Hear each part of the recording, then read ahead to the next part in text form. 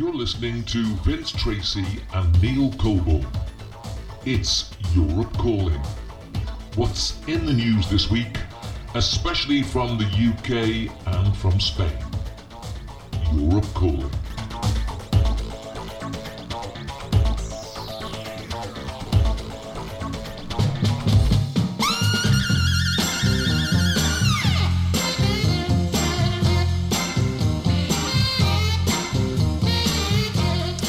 So a very good day, everybody. It's one of those palindrome days. Apparently, the 22nd of February. You can read it backwards and forwards, and all things still seem the same. Apparently, our weather today: beautiful, nice, sunny weather. Bit of wind about.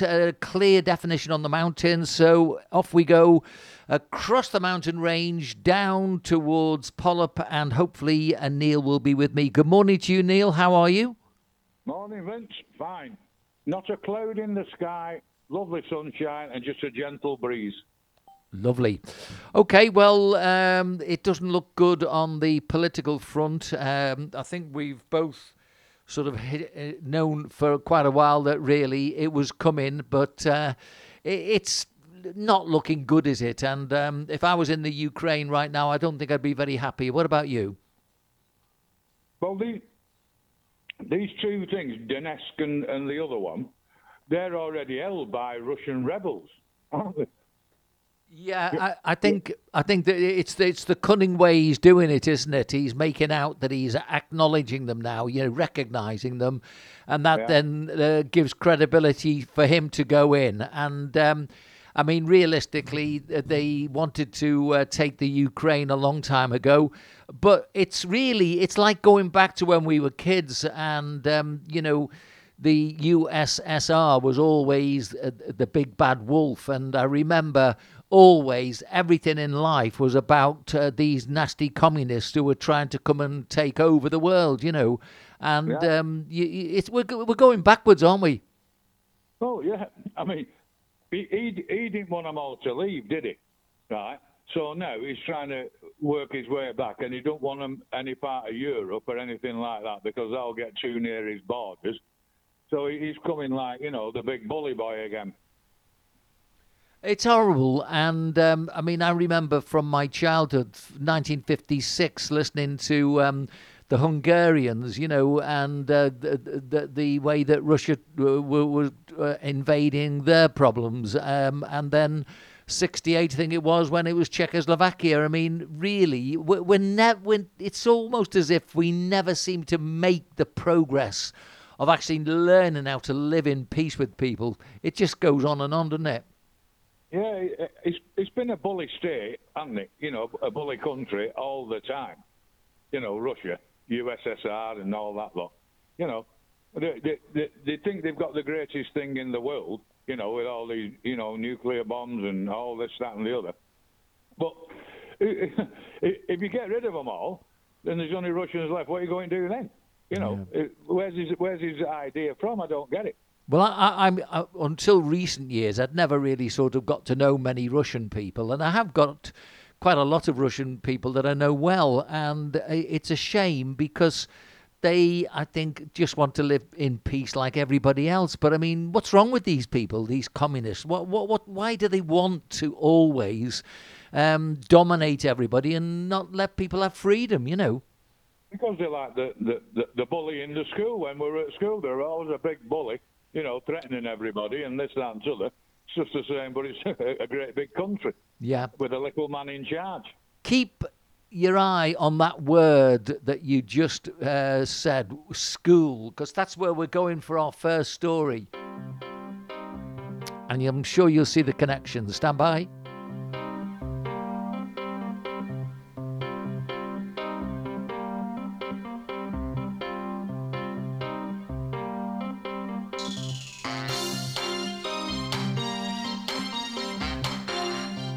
Okay, so the first one then, head teachers at schools in Brighton have sparked anger from parents by cancelling the words mum and dad and replacing them with grown-ups to avoid discriminating against non-traditional families.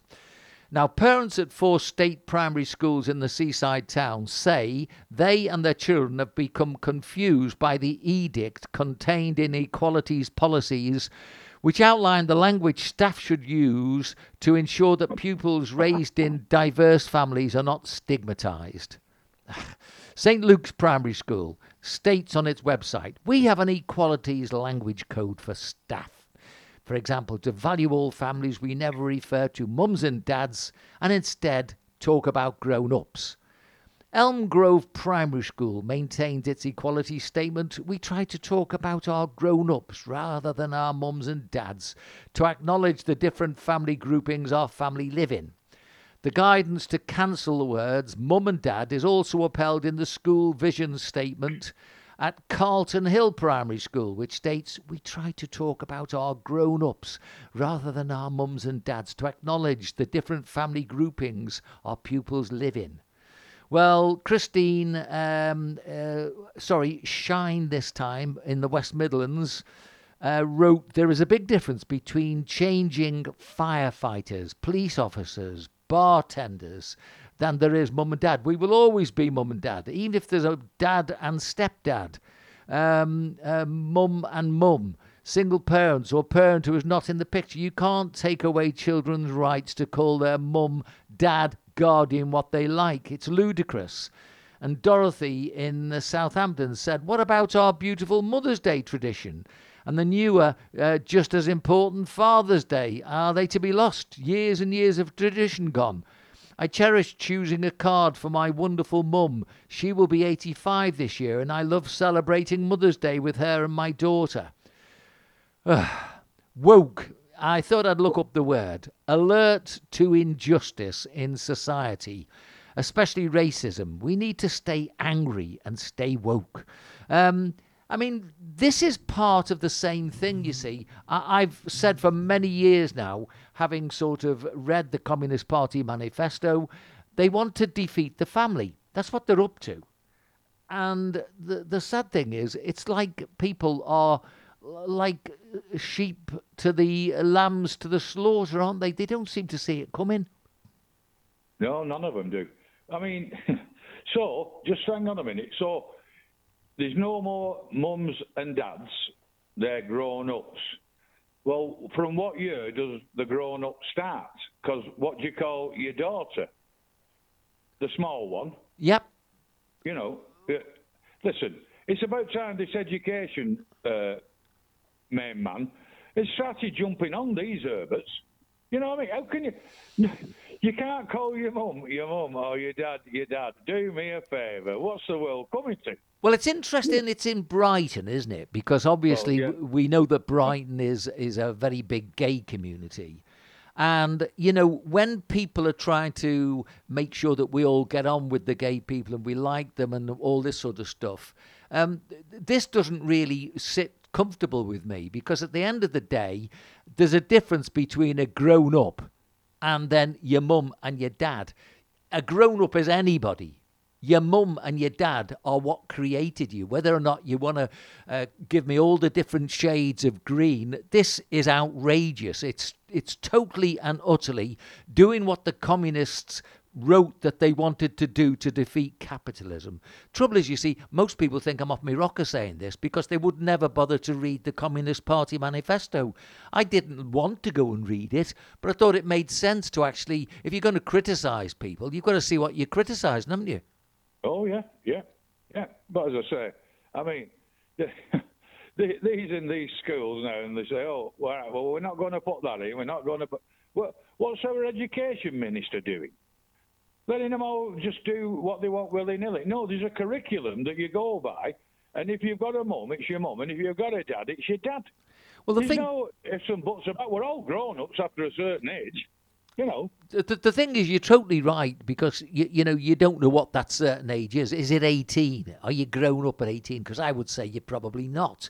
By all means, you've finished physically growing, but I think mentally, then that's another story. I mean, your mum and dad, when you're young, and you remember back when, you know, you became a parent for the first time, we didn't have handbooks. You had to make mistakes and you grew into it. And where could you get anything, where could you get any guidance from? You had to go to your own mum and dad, didn't you? Yeah, your mum, your dad, your grandmother, and your granddad. Simple. That's how you were brought up, to follow on the rules, the regulation, the boundaries, the punishments, all that lot. Nobody gives you a boot when you have a kid and say, right, that's how you do it.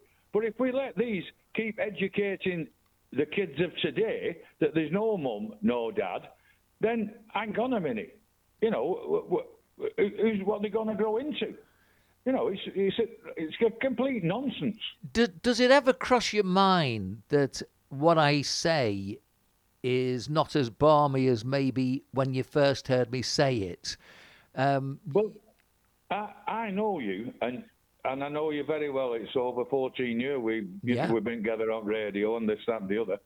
And I know that if you read something, you read it from front page to that page and all the wordings all the way through. I haven't read it, sorry. But what you tell me, I certainly believe everything that you're pointing to, because I know you. And I know you're not on here to just, stir a bit of muck or anything like that. You're telling it exactly as it's written. And if people had bothered to read it, as I say, I haven't, then they'd know. They'd pick up on what you're saying. Well, I remember, it's nice of you to say that, by the way. Thanks for that. When I went back to college, I was 36 and, I was working in industry and I was going around seeing people at all sorts of levels.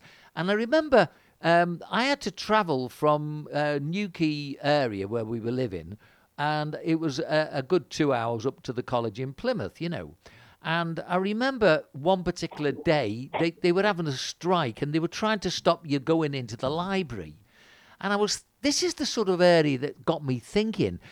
I had already decided to go back and study after the unions had stopped us burying our dead and changing the washing in the hospitals. It was things like that that really helped to motivate me to want to go and study a bit more. And so it was the fact that the unions had got so strong, and then along came Margaret Thatcher, and we had this great battle going on in our society. So it wasn't as though, I wanted to go and get involved or anything like that. It wasn't so much that. I wanted to understand why it is that, the unions take certain stances and why the Conservative Party, because up till then I'd just been like everybody else, you just live your life, play your sport, enjoy your football and bring your family up. But it just seemed bonkers to me. And then when I read that that's what they actually are trying to do, and now when you look back over the previous, say, 10 or 20 years, that's exactly what they've done. They've confused the family. It was totally and utterly, when we were growing up, it was like, mum and dad and 2.2 children. You can't say that now, can you? No. I went through I've told you before, I was a union man, a shop steward and all this. And then British Leyland, all of a sudden, the unions, if you can't use that type of spanner, you've got to use this. Look where it sent that. Look where it sent British Leyland. They're the worst made cars. They're absolute rubbish, rust boxes. And they were out on strike every other week with Red Ken or somebody. Red Robbo. Red Robbo, yeah, right. And look where British Leyland went. One of our biggest, they're all right, keep following them, like sheep. But all of a sudden, there's other people that should be standing up and saying, well, just hang on a minute. What happens if the government, because you were all right while you had a Labour government in, they'd stand, that's what they were standing for. And then all of a sudden, another government comes in and says, well, you're not getting away with that. End of. And then it came again with the miners after Leyland won, didn't we? We went on to miners' strikes and this, that, the other. Listen, you can't, if you go down the middle, you're not too bad. But when you're extreme on one side or extreme on the other, you're heading for trouble. Yeah, totally agree. Okay, well, let's move on. And, Yeah, I've got. I think this is a link. Actually, you'll see this might link to that story. You're listening to Vince Tracy and Neil Coble. It's Europe Calling. What's in the news this week, especially from the UK and from Spain? Europe Calling.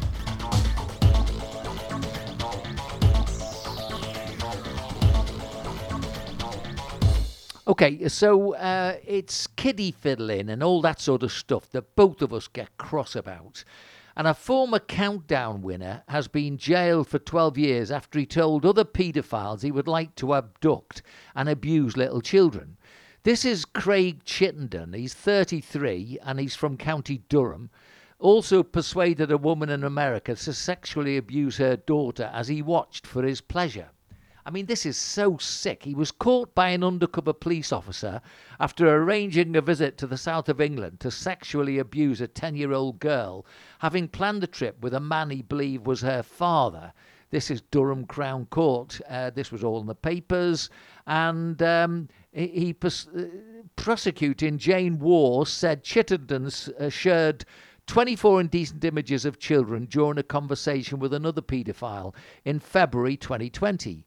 She said both parties discussed the kidnapping and murder of a young child. The defendant wrote, "If I kidnapped, we can't risk DNA or talking, and killing will have to be done." He further stated that he would like the child to be 3 or 4 years old. Good God. He wrote, "We will probably only keep her for a day maximum, a few rapes, then end it, smothering maybe." I mean, this is in the bloody papers, this. The discussion then switched to how to get rid of the body. Ms. Waugh added that Chittenden dismissed the disturbing discussions as fantasies and escapism when he was arrested. And interviewed by detectives, he said he had no sexual interest in children, but admitted being sexually aroused by the images. In a second interview, he said he could not remember the chat about the abuse, torture and murder of a child, but did not dispute it. When police visited his home, they found almost 1,000 indecent images and more than 4 hours of video footage featuring children as young as 2 being raped by adults, as well as extreme animal pornography with horses, dogs and cats. Chittenden called his planned visit to the south of England to abuse a child fantasy and said he had fallen down a rabbit hole into new areas. I don't know about you. I find this really difficult, actually, to even read it. Well, that's just abhorrent, isn't it? You know what I mean? And not only that, the parents who have arranged this, they should get the same 12-year or, well, for life, I'd give them life, and also castrating. So, you know what I mean? Anything to do with paedophilia is absolutely sickening. It's sickening to the stomach. Well, I mean, in his defence, he was quoted as saying that he was struggling with the death of a relative and a friend battling alcoholism. Now, this has been picked up by Mr. G in Croydon, and he had given the reason I committed this indecent act. And then this Mr. G wrote to say, why are these statements even taken into consideration when they're an obvious attempt to deflect the truth away from the dreadful crime they've committed? I mean, this is one of the sickest things I think I've ever read, actually. Well, I mean, it's disgusting. It's abhorrent. It's that you can't put into words, you know, what it is. Paedophilia is 3 and 4 year old girl. I mean, please, whoa. You should never see light of day. But you'll get all these, you know, barristers coming in and saying, well, if you say this, it might be a lesser sentence. And no, they're as bad. Do they not have kids of their own and know that these people might, if they ever do get a chance, will be doing it to their children? I struggle with the justice system when you see people defending these people. I suppose, you know, on balance, it's probably better that we do have a system of that nature. But, I mean, if people can't see there's a link between something like this and what those head teachers are doing, because, you know, if you're a head teacher or any teacher and you're trying to help a little kid that's got problems, I mean, the first thing you want to really try and do is make sure that his mum and dad are obviously making sure that they're protecting him or her. And obviously, when you then read about this fella, a 33-year-old, talking about raping a 4-year-old child, I read that and I felt really quite upset about it, Neil. It's really terrible, isn't it? It's awful. I mean, yeah, you see, that doesn't come into our lives, does it? You know, No. that never enters my head. No. Anything like that. And I'm thinking, hang on, am I normal? Are all these paedophiles normal? But you see, time and again, social services, not fit for purpose, need sorting out from the core and get it going properly. You've got these judges who haven't got a clue about anything that happens, you know, in our areas. They're behind their ivory towers and God knows what. And they're giving people Mickey Mouse sentences. No. Give them the full whack. If it says you can give them a full life term, give them a full life term. No problem, no matter. Nobody's going to miss him, you know. Well, I mean, it was really weird because where I picked the story up was the fact that he'd been a winner on Countdown. And I was thinking to myself, why does that even come into it? Yeah, what's Countdown got to do with it, yeah? Yeah, but I mean, then I'm thinking, well, look, if the teachers in this school or these schools in Brighton are trying to take away the mum and dad so that there is at least the modicum of a chance that somebody at home with the mum and the dad might just let something slip, and immediately you can get onto these type of people because, you know, I don't know about you, I watch things on telly and I'm thinking to myself, that should not be on TV. I'm looking at things that even in the soaps should not be on TV, not the way that they're being allowed to be on. And, you know, I'm thinking that, no, is it me that's changing too much? Am I going extreme? And I don't want to be an extremist in any shape or form. But when I see my granddaughter or any of my grandkids and I look at their little innocence and to think that there are predators who are trying to arrange to do mischief to them, I'm afraid it makes my blood boil. It could really bring out the worst in me, you know. Exactly. I mean, you could ask any full-blooded male if they were reading what's in that paper. They just want to put him in a room with us. We'll soon sort him out. You know, that's the thing. But you see, what did he get? 12 years, something like that. Yeah. You know, that's nowhere near enough. And then you'll have the do-gooders saying, well, first we'll try and get him out of these thoughts and this, that, and the other. No. Just put him in to rot. Then he can't stop. Well, I mean, the thing is, start messing with other kids. As we often talk about this, if he's been jailed for 12 years, that's immediately 6 years. Yeah. And so if he's 33, he's not even 40 when he comes out. So and that little girl's only 6 or 7. You know, hang on a minute. And the parents are letting things like that, you know, happen. So what's that going to happen to the parents for letting this happen, to set it up? Do you know what I mean? It really does make your blood boil. Well, I mean, I'm afraid something you said is exactly right. You know, you can't really get this into your head that this could be as wicked as it is. And yet, I read the papers, I read the UK papers from head to toe, I'm looking for material that won't really be as horrible as this. I just can't find things that are nice anymore. It's so difficult to find good stories, nice stories, you know, things that are not going to shock you and make you feel revolted, because this is repulsive to think that there's a man 33. How has he been allowed to get this way? Where's it all come from? See, the thing is, I think the thing that's becoming more clear daily for me is that there are forces of good and bad. I remember talking to Emile Ford, the singer, many years ago, and he was always telling me about this difference between good people and bad people. And when you look at the amount of stuff on TV, which is just horrible, and then you read stories in the papers, I think people aren't picking up enough that the TV has got a huge part to play in this evil, hasn't it? Oh yeah, I mean, I've not watched the soap since, God knows, 20 odd year ago.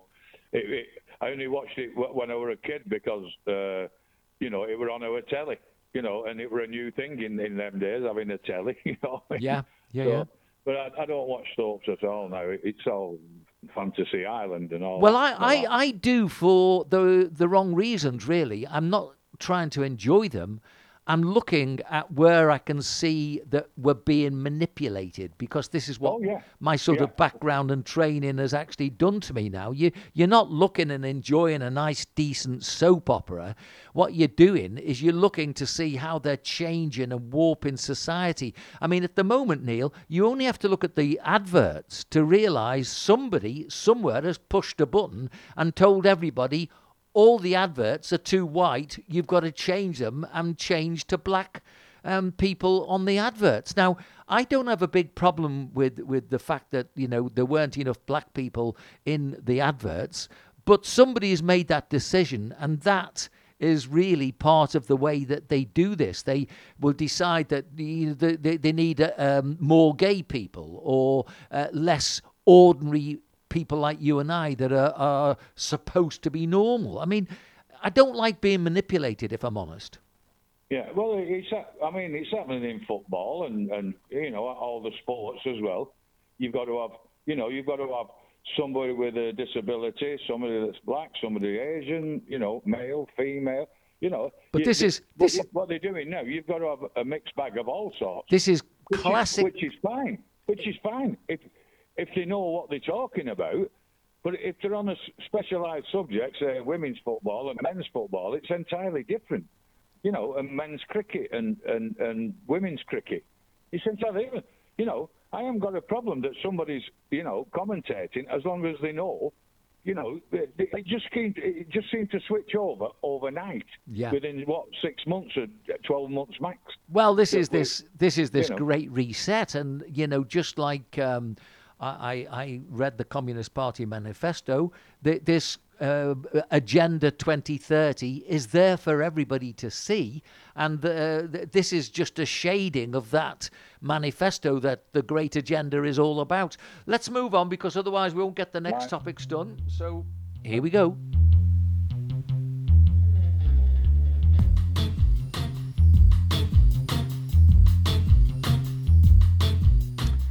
So next we go, and reminding our listeners that this is UK news that we discuss, and Neil discusses the UK news with me. Terry looks at the Spanish news, and 3/4 of drivers in the UK say they avoid using the leftmost lane on smart motorways without hard shoulders, which potentially nullifies the claimed biggest advantage they offer over traditional motorways.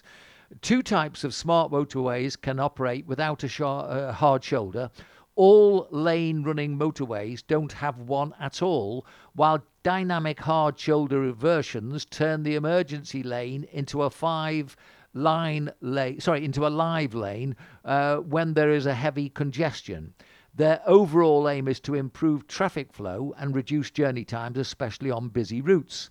However, a survey of 2,000 drivers found that 73% steer clear of the left-hand lane at all times when there is no hard shoulder available, with the most common reason being concerns that another vehicle has broken down ahead.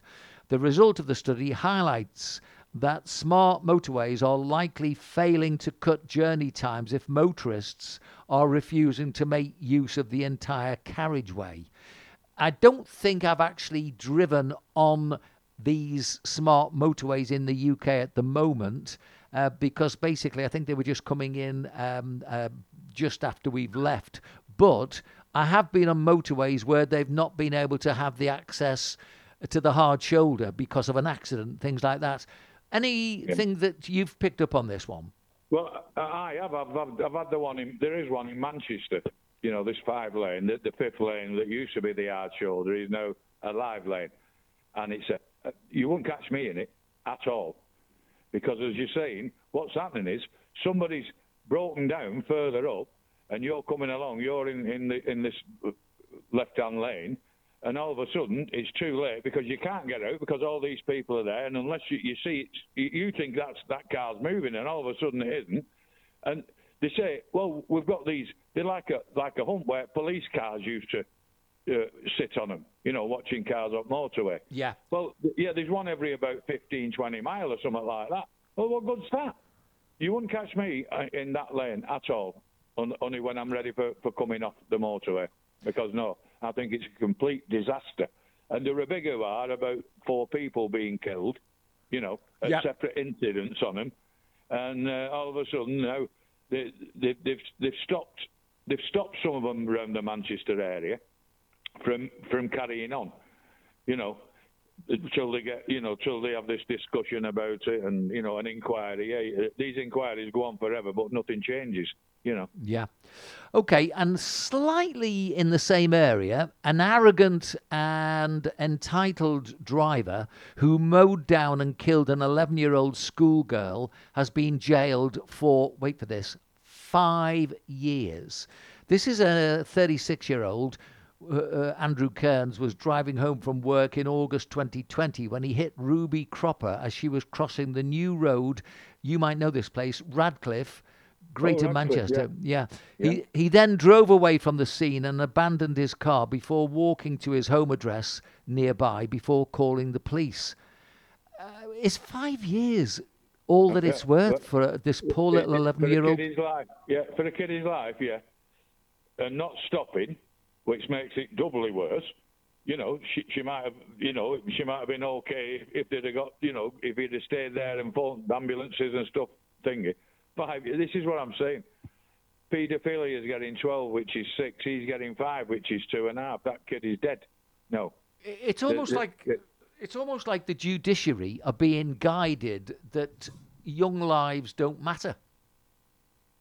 But they do matter if they're an 18 to 30-year-old that's behaving ridiculous or driving, bad driving or whatever.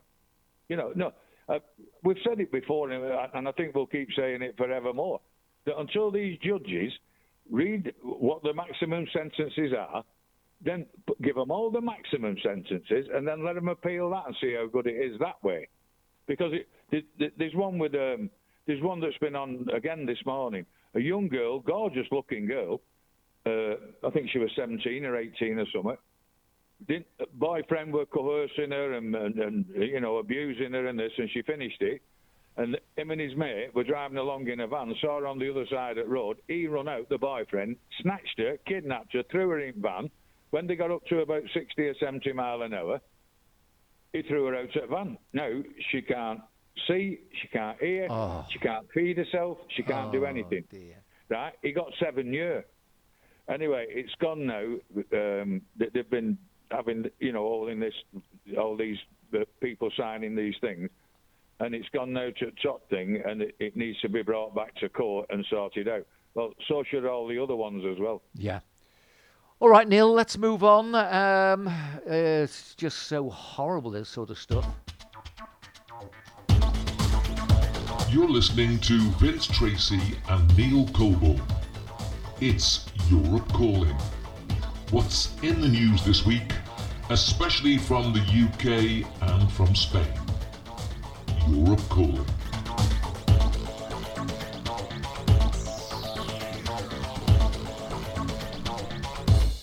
I think really, if all these stories that are connected that I find were all in the same place on the same page, I think a lot of this might become a little bit easier for people to see. Anti-racism campaigners have criticised new government guidance on political impartiality in the classroom as disturbing, while teachers' leaders have said it will stop pupils from engaging with challenging issues in the classroom. Now, the government released guidance on Thursday aimed at helping teachers avoid promoting contested theories as fact. This is England, obviously. It suggests that teaching of historical figures should focus on factual information about them, and that teaching of the British Empire should be presented in a balanced manner. The Education Secretary, Nadeem Zawi, this week unveiled the measures to stop school teachers promoting contested theories. They were told not to give one-sided accounts of national heroes, such as Winston Churchill, who has been branded racist by activists in recent years. Last week, a row erupted after Welbeck Primary School in Nottingham encouraged 10 and 11-year-olds to write letters to their local MP criticising Boris Johnson as a hypocrite over Partygate. One scenario within the guidance refers to teaching pupils about racism and cautions that teachers should be aware that campaign groups such as Black Lives Matter cover partisan political views. Nick Lowles, chief executive of anti-racism group Hope Not Hate, said the guidance appeared to focus on creating a debate about the culture wars rather than helping pupils learn about racism and prejudice. The fact that the new guidelines being announced for schools in England appear to focus more on stoking up divisions and creating a debate about culture wars than ensuring that pupils get the best possible education on racism and discrimination is deeply disturbing. He added that governments seem to be turning the need to teach pupils about racism into a political football. Okay, it's always difficult, when you're teaching a group of people to try and make sure that you're being totally partial. I mean, when I was with my YTS kids, say 16 to 19-year-olds, every now and again, there would be something that I'd need to stop and tell everybody, look, this is my opinion. I'm not saying that you've got to believe the same as me, but at least be aware that this is what I'm telling you I feel, and then you've got to try and find your own way through whatever the subject is. I mean, this is really bad when you think about it. You only look at the Education Secretary's name, Nadeem Zawi, to understand that maybe he's coming from a totally new angle, possibly, But I mean, it's like, okay, I don't disagree with kids writing about Boris Johnson, not being or being a hypocrite over Partygate. I can understand that, but I don't think you need to be asking 11-year-old kids to write that.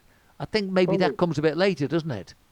Well, you see, all these teachers now, right, that are teaching, everything seems to be coming up about racism, Black Lives Matter, LGBT. They're teaching them that can't call your mum and your dad, right? And all this. What's happened to arithmetic, spelling, English? What's happened to all these? Are they not learning any of these? Is this all that's being shoved, onto their curriculum? That's what it seems, because you never hear anybody, talking about, and sporting in schools that, stops these kids being obese and this, that, and the other. It's always the same argument all the time. And also, it just grinds on you. Yeah, and also, this is the sort of material that really they should be teaching fifth form or sixth form, but not really, certainly not 11-year-old kids. I mean, you're making them old before the time, aren't you? Yeah, give them 15 and 16-year-olds, give them the thing, whether it's Winston Churchill or anybody else or Nelson Mandela or whoever it is, yeah? Give them, this is how it's set out, and make your own minds up. They might not agree with the teacher's view of it, or my view, or your view, but they'll make their own mind up. Do you know what I mean? And then they take it from there. Well, I mean, for me, if you... most kids will have a parent or an adult somewhere in the family group who is a bit on the political side. So they'll have a bit of an idea where things might be a little different. But having said that, I don't really think people at 16, in a general sense, we're talking about 9 and 10 years and 11-year-olds here. I don't think at that age they're really ready for politics. I think they're ready, they're ready for learning. Yes, they're exactly. Ready for learning arithmetic and spelling and the English language or whatever. Like we went through. And there were bits of history with us and geography and stuff like that. You can't keep shoving all this into their heads, and they turn out that they don't even know anything. They can't write their own name, read, write, or arithmetic. Well, what's the point in that? I think the big thing for me, and I'm putting my teaching hat on and trying to remember, things I was involved in, is like there is an age when I think you're ready to do certain things. And I think when you're 11, yes, I think there are certain things for me that are too political to teach 11-year-old kids. They don't know enough about their own families. They don't know enough about their own situations. They don't know enough about why their own parents might feel in a certain way. Certainly, if you're coming from a privileged background, then you don't have the same way of looking at, say, when your mum gives you a new pair of trainers. You've got some kids coming from a very, very difficult situation, and the parents trying to explain about how difficult it is for them to be able to afford to keep up with everybody else. Whereas, if mum and dad are particularly well off, then you can go and do that. But I mean, that's the reality of life. But the reality of the politics, I don't think they're ready for at 11. Exactly. They should be teaching what happens when you leave here at school. This is what you really want to concentrate yourself on is like get a job, have your own independence, but you want to get married, have a house, and kids and all that. They don't seem. It's like I've always said that in one of our classes there were a girl. She was an absolute brilliant artist. There were another one who were a genius on numbers and this, that, and the other. But they only got taught. And one in joinery and one in metalwork that were very good. Well, they should be guiding them just before they leave school into where they're better off in. Yeah. No, it's just one blanket thing. This, that, this, that, this, that, and that's it. Instead of guiding some of these from bad backgrounds that are very good at something. But no, they don't say to them, you're fantastic at this. We used to have a fella come in our last year, the job man, Yeah. So instead of the teacher saying to him, well, he's fantastic at woodwork, he's fantastic at metalwork, he's a mathematician and she's an artist. That's where they should be sent. Not just a quick, complete blanket, whether it be politics or anything else. It should be, people picked out and other ones, then you try and guide them down that same route. Yeah. Okay, here's the next one.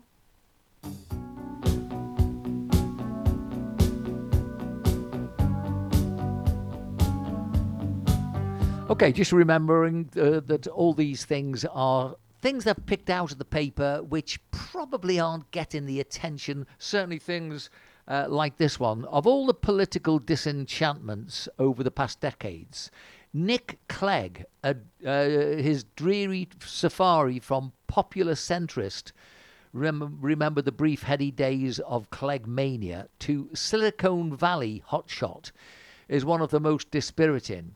Is it wrong to feel depressed that news of his promotion at Facebook, parent company Meta, from vice president to president of global affairs?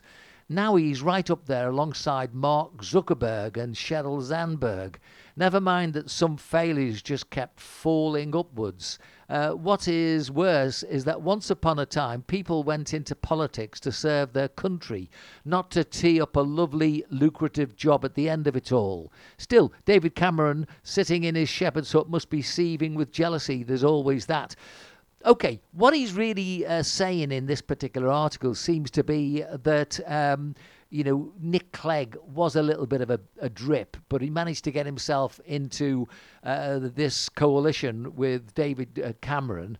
And instead of being sort of criticised maybe for not doing much after that, he's then gone and got himself right up there on Facebook as the vice president of global affairs. Now, I didn't know that.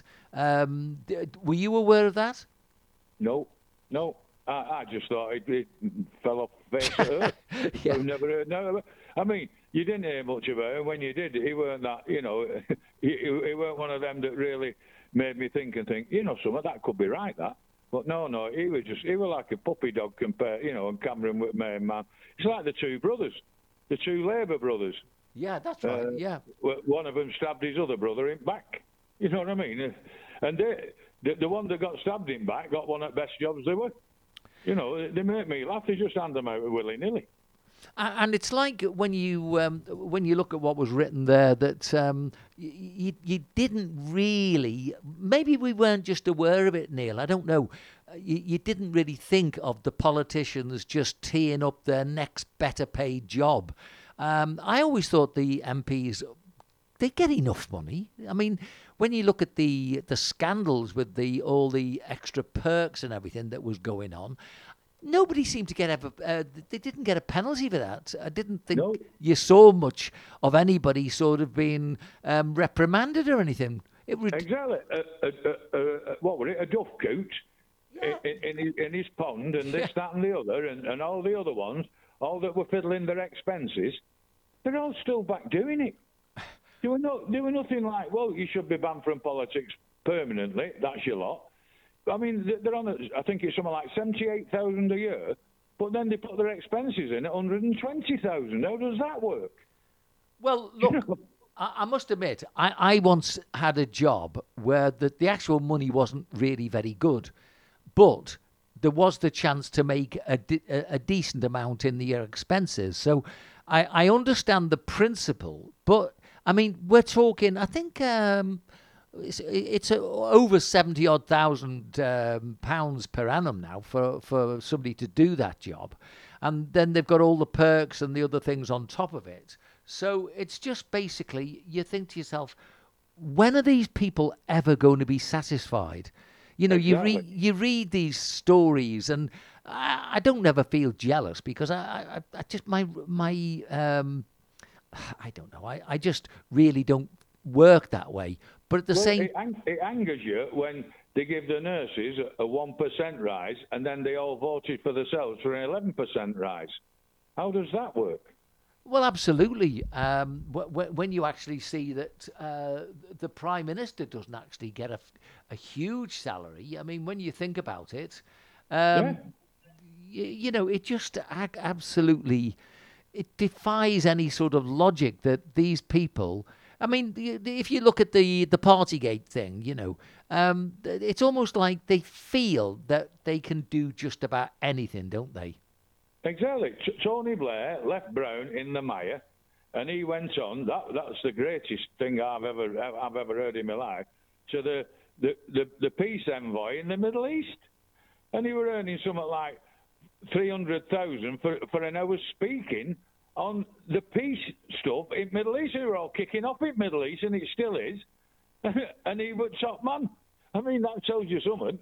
He mustn't have had a clue about what was going on in Middle East, and he'd been Prime Minister for God knows how long. But the minute he left us all in mire, and me inclusive, right, and they sold our pension pot off, right, they go on to, they're not bothered about your pension. They've got their own pensions that's worth hundreds of thousands a year. You know, they're all the same. They've all got their noses in the trough. And that's all they're doing it for. They don't care about somebody on a council estate or me or you, you know. Well, I grew up and we were taught to respect our elders. You know, you looked at the police and teachers and politicians, and you automatically were led to believe that you'd aspire to do something like them in your life if you did really well.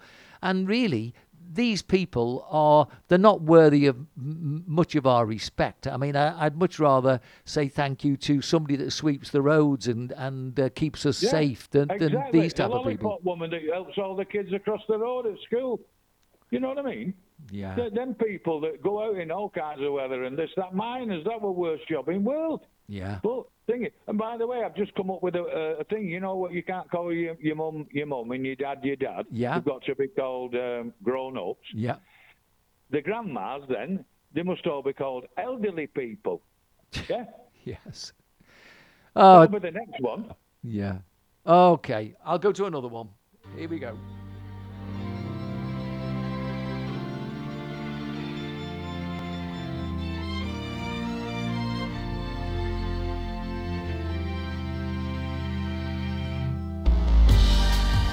So much fanfare was given to the common man as 2 weeks of acrimony, secrecy and bitterness which were sugar-coated with moments of breathtaking athletic prowess, ended. China's President Xi Jinping and his reverential followers banded together inside the iconic Bird's Nest Stadium to parade 365 ordinary people to mark the closing of the Games. This, they said, was not about stars, professional singers, dancers or actors, but about your average Joe getting his moment. They were a small number from China's 1.4 billion population who were ferried into the ground, showcased to the watching world as prime examples of the harmony among the Chinese people. But as he sat back on his velvet cushion and watched the fireworks spectacle, Xi and China believed they got away with it, as viewers around the world also saw a doping scandal, barren venues, grim-looking food, and human rights concerns. And for me, I didn't really watch much of the Winter Olympics. I felt it was bloody insulting to us to feel that China was putting on this great show after they've got the rest of the world all locked down and not able to get on with our lives, and economies all over the show suffering because of what they did. I don't know about you. I'm not impressed. How did you feel? Well, I didn't watch it. What I did really like was the curling. I like that bit. But I mean, you know what it's all about. China's been the same for God knows how long, forever and a day. But the other one, that we keep sending all our skiers and tobogganists and this, that, and the other, and we pay for it through the lottery and all that. And you're going to be lucky to get 1 or 2 medals. You know what I mean? Why are we paying to try and get them up to fitness to go to something that they can't do in our country, in UK anyway? Well, it's this globalisation nonsense, isn't it? The Winter Olympics has never been really anything that we would do that well at. I mean, Eddie the Eagle was probably the best known names from the Winter League. It was ridiculous, wasn't it? Yeah, and that weren't for winning gold, would it? You No. know what I mean? You'd become an hero for being the worst ski jumper in world.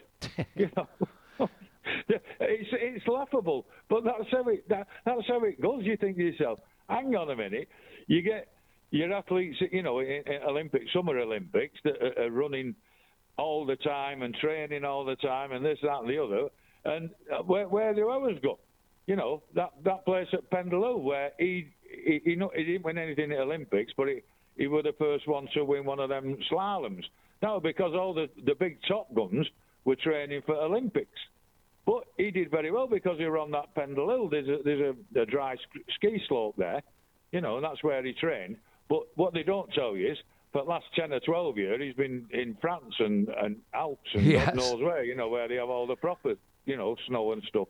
I think the important thing to pick up from what I just read is the fact that, these small number of 365 ordinary people come in to close the games, and they're so proud of the fact. The whole point is that the games are there so that we can see these stars. So if China and its president seems to think that what we really need to see is 365 ordinary people just coming in to close the games, I don't think he's understood really what the games are about. More importantly, I did read, and it was an American analyst a couple of weeks back, about a month ago. He was saying that he felt that the Russians would not invade Ukraine until the end of the games. And the reason he said that was because he felt they didn't want to upset the Chinese because they'd put all the money up and were organisers of the games, and then they would want really the two communisms to be together to combat the rest of us when obviously the Ukraine thing was going to kick off. And the analyst was saying that it would have to kick off straight away after the games because of the fact that the winter comes that quickly and they wouldn't be able to do it otherwise. So I think he's got that one right. I think he's dead right with that, yeah. He said, hey, don't you upset our apple cart. We've got these Olympics, right? You just line them up, and then the minute we finish and we fetch these 365 5 people, insert things. Once that's all over and done with, then let's get on with what we were talking about. Yeah. Well, unfortunately, we're stumbling our way into becoming communists if that's the way the world doesn't wake up, because they're being blindly led, aren't they? Yeah, by all means, you can still have the games, but it'll be all exactly as he's just outlined. The stars will be 365 people from, they've all got to be equal. That's the whole point. This is where I see the link between that and the stories that we've read about what's going on in the schools in Britain. Don't be surprised by this, because for years on end, we've had lots of Chinese people get in their way into key positions. So somewhere in the mix, if they're not Chinese, they'll be communists who agree with what the Chinese and other communists are thinking about. Well, that's what they try and do all the time, don't they? Send them in undercover and God knows what. Our last story today is Amir Khan has shown off his battle scars after he was destroyed by rival Kell Brook in their much-anticipated grudge match on Saturday. The long-term rivals settled their bitter feud in a match that lived up to the hype at Manchester Arena. Khan was visibly hurt on multiple occasions from the first bell, with the referee waving off the bout in the 6th round when the former world champion started taking punishment without reply. Personally, I was glad the referee stopped that, because, quite frankly, he was taking a beating. He looked as if he'd got himself a little bit overweight and out of condition, and wasn't the same Amir Khan that we knew as a precocious young fighter who obviously, at that time that he was precocious, was fit enough and agile enough to get away with it. This guy that caught up with him, obviously wanted to show that he was in far better shape than Khan, who's probably let himself go a little bit over the years with getting involved with other things. How did you see that one? When I saw them both at the weigh-in, I thought, wow, how does that work? You know what I mean? Yeah. Because he'd not been in the ring for just short of 3 years, and he'd been out over 18 months, Kell Brook. And I thought to myself, hang on a minute, how would you get like that in 12 weeks? Well, I know that they don't take any fluid, do they? No. Coming up to the weigh-in, and then the minute they've had the weigh-in, they go and hammer themselves on steaks and stuff like that, to beef themselves up again. But I didn't think Khan were a good, and he has a glass chin. He's from Bolton, just round corner from me. Yeah. Amir Khan. And that Kell Brooks has always been a battler, hasn't he? He's always been, world champion and God knows what. He's a real tough guy, Yeah, well, I must admit, I tuned into the fight, and it did look to me as if he was one-way traffic, wasn't it? Yeah, and much as you might take one side or the other, you don't like to see somebody who has been a good champion. As you say, he's a bit fragile on the chin, but he was a good boxer rather than fighter, He had hands like lightning. Khan. Yeah. But you see, it's like me and you. We used to sprint 100 yards in, used to have about 25 seconds or whatever. You know what I mean? Whatever it was. Yeah. Right. No, it'd take us 25 minutes. Yes. You know what I mean? It's called the thing of getting old. Yeah.